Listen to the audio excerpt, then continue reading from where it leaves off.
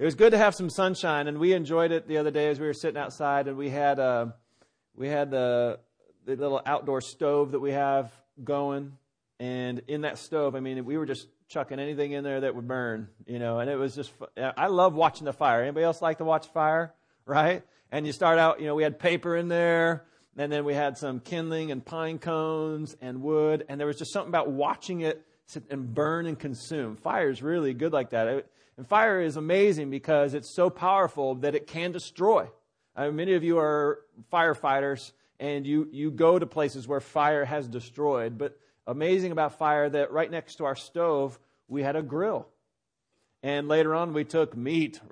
We took meat and we put it on that grill. But before we did that, we let the grill get hot and burn a lot of crud that maybe had been on there and make it sterile, right? Or I don't know if it was completely sterile, but cleanish. You get it cleanish. It's refining that. And then we took and we put the meat, and this fire over here is consuming and burning and destroying. And that same fire is used over here to clean and to prepare and to make delicious something good. So fire is amazing like that because it can be used for destroying and for actually making good. And the amazing thing is God is the same way. He's so powerful.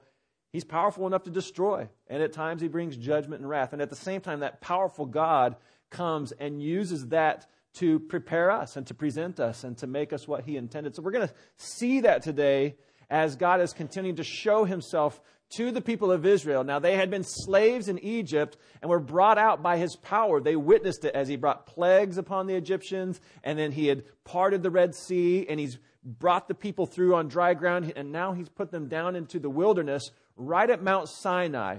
And as he brings them to Mount Sinai, remember, that mountain was where early in the story where Moses had been out tending sheep.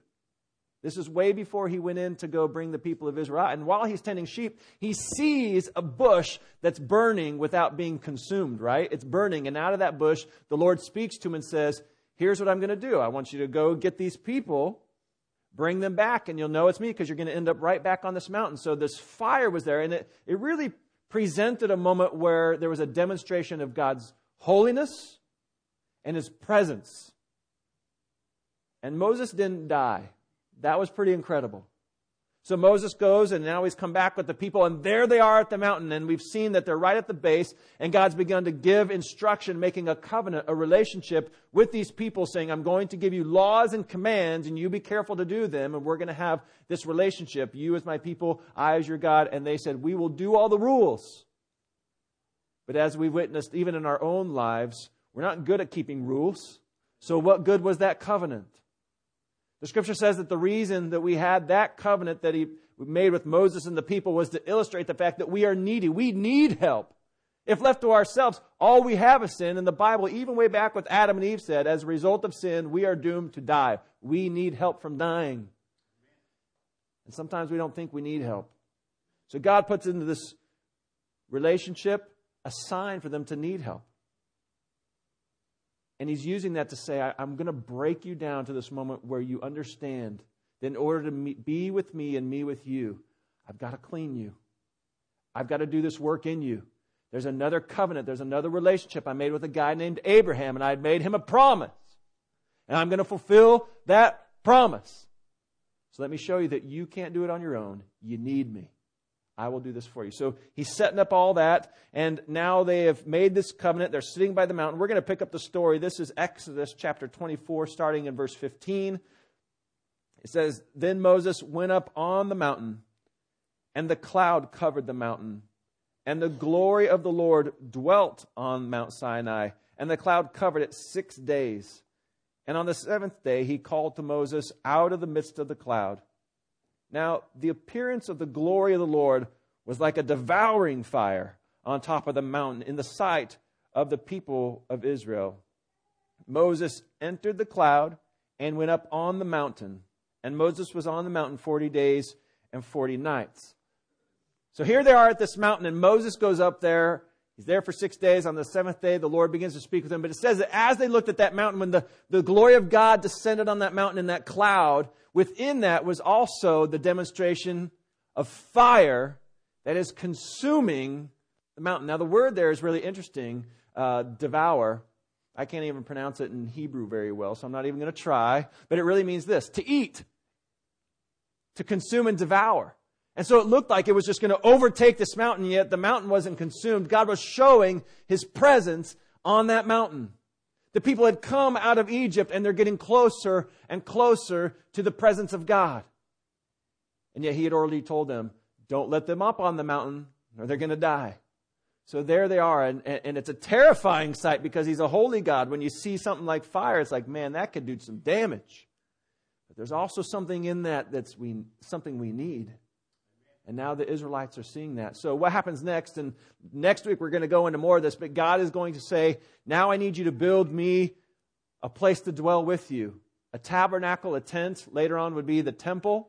A temple is a place where a God is worshipped and they believe He dwells. And so this is going to be a dwelling place of God among the people. And He's going to give Moses the instructions. I want you to build it like this. It's going to look like this. I want the furniture to be like this. And in the very middle, this is how I want it to operate.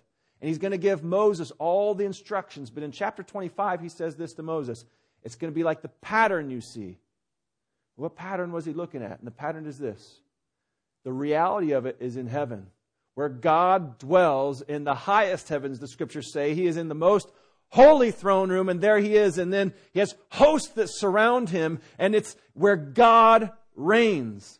And so Moses sees the reality, and God says, now I want you from that pattern to make something that represents that on earth. And so He's going to begin to give him the instructions for that. Now I give you that because we're going to zip to the end of Exodus and see what happens after they create this, what God has told them to after they build this tabernacle. So if you would flip quickly over to Exodus chapter 40.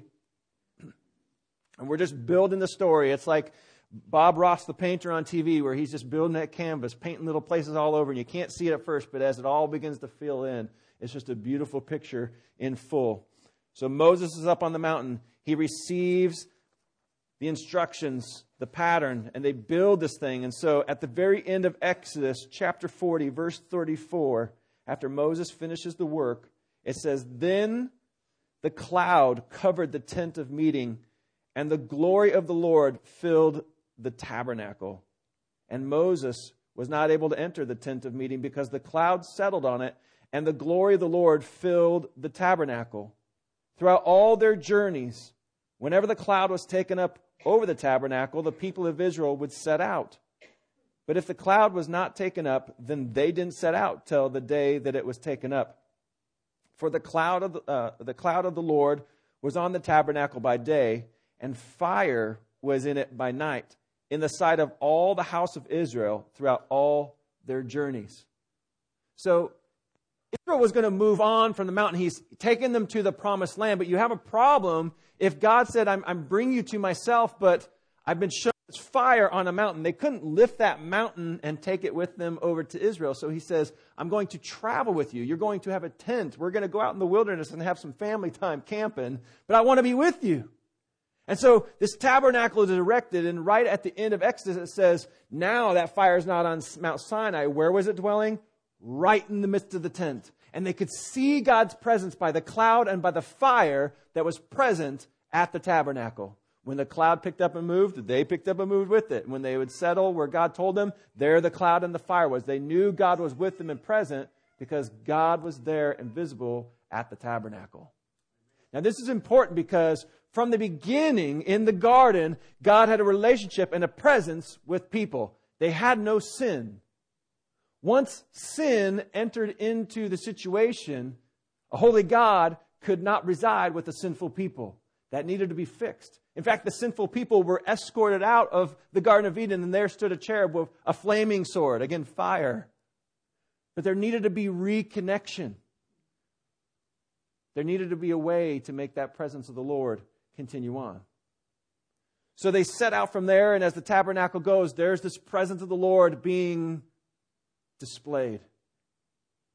And yet they're sitting within a covenant that says, now you do all the rules, and we'll dwell like this forever. But they couldn't keep it up, and they kept failing. They kept failing, and it wasn't the right covenant. And yet God continues to make promises throughout the history of Israel. For instance, there's this one that's really cool. In Ezekiel chapters 36 and 37, it says this, that I will take away your heart of stone and I will give you a heart of flesh. And then I'm going to take my Spirit and I'm going to put it in you. It's going to be in your heart. Now think about this for a moment. That already in the Old Testament, the Old Covenant, God is saying this law, these rules aren't going to make you live before me. It'll be like you're alive, but you're really dead. You've got a heart of stone. I need to make you alive, so I will do the work of taking out of your heart of stone, giving you a heart of flesh. And then, where did He say the Spirit of God would be? In the tabernacle? In the temple? No, in your heart. This was already being told that the ultimate way to have God's presence is to have Him dwell inside of us. How could He do that with a sinful people? People throughout all of history have been trying to make a way to be presentable. Some of you, as you go out on your Valentine's banquet date, you're going to try to make yourself look presentable. But isn't it hard when sometimes you even sit with the person who knows you best and you get on your cleanest clothes and you've ironed them out and you've made it really special and you sit, and yet you know that those clothes maybe don't hide all the stuff in which you've offended that person with, does it? Something has to be fixed in that relationship. You can't just put on the clothes and make everything look, something's got to be right with the heart, right? And so with God, He says you can't dress yourself up just in going to church. You can't just put on the clothes of giving more offering. You can't just pray and think because of what you've done, you've covered all your sin. You need to have a payment for your sin. That's why in that tabernacle in the temple, there was the slaughtering of bulls and goats, whereby the blood would signify the covering of sin. But this was the problem. You cannot exchange the life of a bull for the life of a human. This, again, was only following a pattern to show something that would be fulfilled later. It's like this. If you went down today after church and you said, I'm going to go to McDonald's because I'm starving. That guy preached too long and I'm ready to eat. You go down there and with their heat, they've made the perfect burger, and you step up to pay for that thing and you decide, you reach into your wallet and you pay with Monopoly money. Is McDonald's going to take your money? No. Why? It's the wrong money. It's not the right currency. You've given them something. They say, we don't take that here. That cannot pay for the thing in which you want to eat. The same is true with you and your sin. You can't step forward to God and say, I'm going to pay with my good works. Also, you can't step forward and say, I'm going to pay with the blood of a bull and goat. What do you need to pay with? Human blood. Human life. Life for life. And so God in His plan is demonstrating this is not the way it's going to fix it. It's not because you're going to be able to accomplish it. I will do it and I will put my Spirit in you. But in order to do that, I have to make a sacrifice for you instead of you on your behalf. And that will atone you and make you clean. And so what He did was He sent Himself, His Son, Jesus Christ, the Messiah. And He sent Him in the flesh, not as a bull, not as a goat, not as a figment, not as a ghost, in human flesh. And the Scripture says, He who had no sin, because He was God, walked this earth and never did anything wrong, so that by the time that He was murdered on a cross, His blood was being spilt not for what He had done, but because of what you had done, and because of what I had done. Because as we go and we sit in God's presence, God isn't looking for us to be dressed up in our good works. He's not looking for us to be dressed in our church attendance. He's looking to see if we're dressed in Christ, dressed in His holiness, dressed in His ways, and what He's done. And so the Scripture says that God did that. He sent Jesus Christ, and Jesus died on our behalf. And the greatest thing is this, that according to the Scriptures in the Old Testament, the promises said that the Messiah would raise after 3 days. And sure enough, Jesus rose from the dead, right? Now, I want to read for you what Jesus promised after that. That's a great story, but if it doesn't have effect, if it doesn't cause change in people, then it was really for nothing. So resurrected Jesus stands with disciples, people who had followed Him for 3 years, and He didn't tell them, just go do good things. He said this, repent. And then this is what I'm going to do for you. This comes from Acts chapter 1, verse 5. He tells them, for John, that's John the Baptist, John baptized with water, but you will be baptized with the Holy Spirit not many days from now. That word baptize means to immerse. A lot of people take it real literally, like you got to dunk. The real essence of it is this, is that you will be completely filled and consumed and almost devoured by the Holy Spirit. He's going to be everything for you. I'm going to baptize in Him. You're going to be plunged into me. And the Scripture goes on to talk about how He comes and resides in our hearts. In fact, look at Acts chapter 2, how this happened. Jesus told them, go wait in Jerusalem until I send the Spirit for you, and He will give you power. But look how it happened. This is Acts chapter 2, verse 1. When the day of Pentecost arrived, they were all together in one place. That's the followers of Jesus. They all gathered together.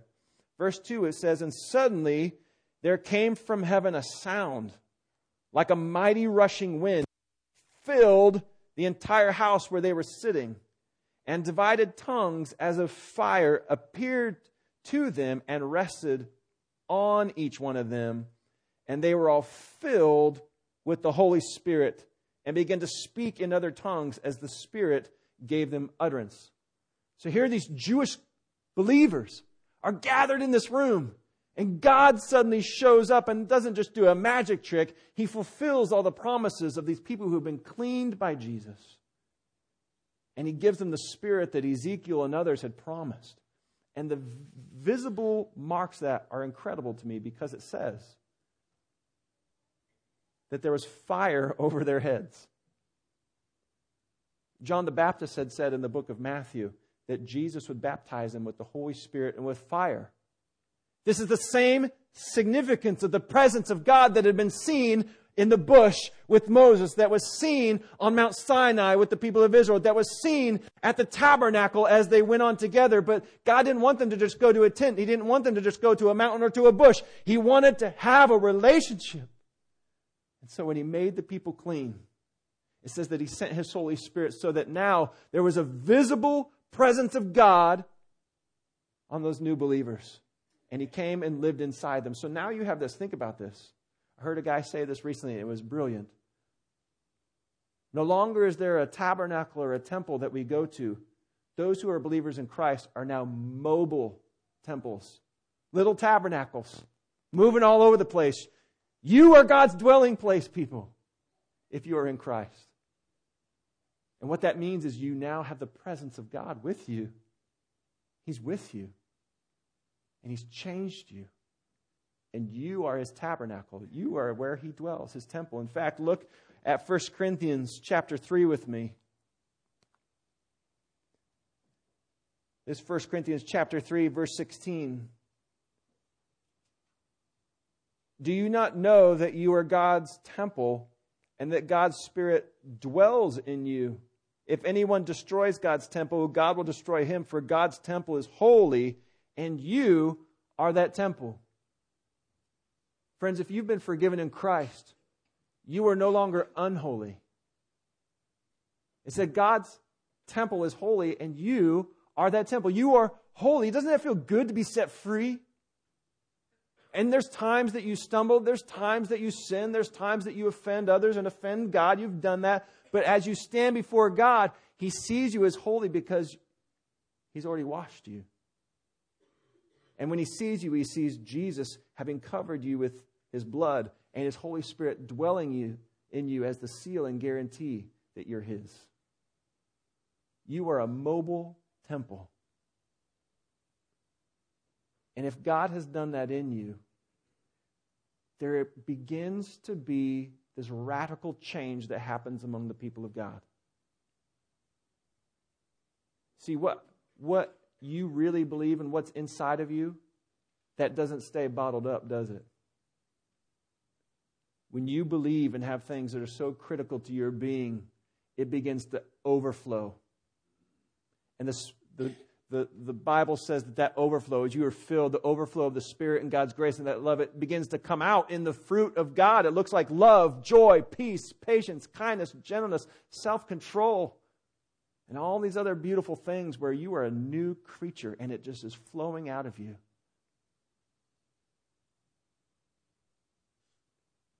What I love is this, is God's power has gone from being something that could easily consume you in His wrath into using His power and grace to cleanse you and to prepare you as something that looks good to Him. Because it looks just like Him. We have this other thing that we do in the church that signifies this. Jesus told His disciples that as they are baptized in the Spirit, as they're changed, He also wanted that to be marked, that there would be a proclamation of that within people, telling the world that I am no longer my old self. I am no longer that guy that or gal that just wanted to live for myself, but I now live for the King. He has done something in my heart, and I want to tell the world. And I'm going to do that in the way I love God and I love others, but I just want to make a statement. And Jesus said the statement would look like this. I want you to be baptized in water. I want you to be baptized in the name of the Father and the Son and the Holy Spirit. Now, some people have thought, well, if I go and I get baptized in the water, that saves me. That's not what saves you. Just as much as circumcision did not save Abraham. Rather, he had already made a covenant with God, believed in its promise, and that was credited to him as righteousness. And then later, God said, now, as a sign of that covenant, I would like you to be circumcised. Just in the same way that my wife, Katie, she loved me first and then gave me a ring to be the sign of her love for me. Just in the same way that some of these young folks, they love their ball teams. My friend Jacob over here, he's a big New York Giants fan. Okay, so some days he'll come around and we're playing hoops or something. And it drives me crazy, but he's got his New York Giants uniform on because I'm a Seahawks guy. You know that. But what I know about Jacob is this, is you could take the uniform off on the outside, but nothing would change his heart. He loves the Giants, right? I don't know why, but he loves the Giants. And so since that is in him, you can't rob that, but he wishes to display that on the outside, what's in there. In the same way, when Christ has done something on the inside, when His Spirit is now dwelling, you are a mobile temple of His, and day by day He is changing you and causing you to look more and more like His character. That's His good work as He continues to prepare you. He also tells us to display that on the outside, and that's what baptism is. It's this inward work that God did, that we are now displaying and proclaiming on the outside. And so not only have I witnessed in my friend Jacob his love for the Giants, we are going to forgive him for that. And he has declared that Jesus has done something in his heart. And many of us, as we have gotten to know Jacob, have recognized that. And Jacob recently said, you know what? I want to tell the world that by being baptized. Can I do that? So yeah, your Lord commanded you to do that. And we would love to share in that. So at this time, I'm going to ask Jacob if he would come up here. And I always invite anybody who's going to be baptized, if they want to, just to kind of give an opportunity to say how they came to faith and what God's done in their life. So I don't know, Jacob, do you want to do that today? Yeah. So after my dad passed when I was 10, we moved here because we couldn't afford to live in New York. So then, like a year later, I met Elijah, and then he kind of influenced me to start coming to church and stuff, and that's pretty much how it started. And then I just came to love the Lord like that, and that's kind of what made me want to do this. Mm-hmm. So I think one of the neat parts of that story is before he ever came to a building, he was interacting with other mobile temples and watching what God had done. And as he continued to be involved here, he witnessed and heard and learned who Jesus was. And it's hard sometimes to put words to it, isn't it? But what I know is that you can look and recognize, that something has changed in this man.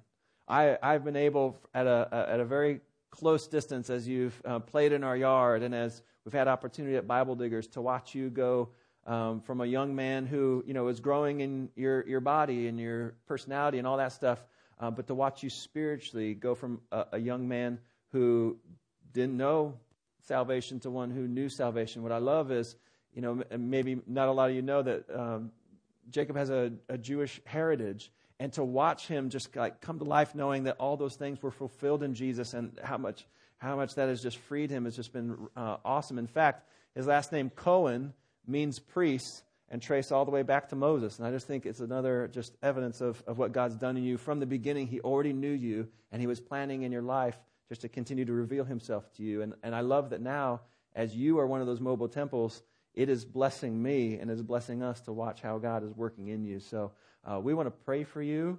And then as the congregation sings, we'll be dismissed to go prepare, and we're gonna baptize you today, all right? So let's pray for Jacob together. Father, we're grateful for your scriptures as we listened about Moses and the Israelites viewing your presence on that mountain. And that it wasn't your desire to just continue to reside on that mountain or within a tent, but that you would come and dwell in us. That was your hope. That you would dwell with your people and your people with you.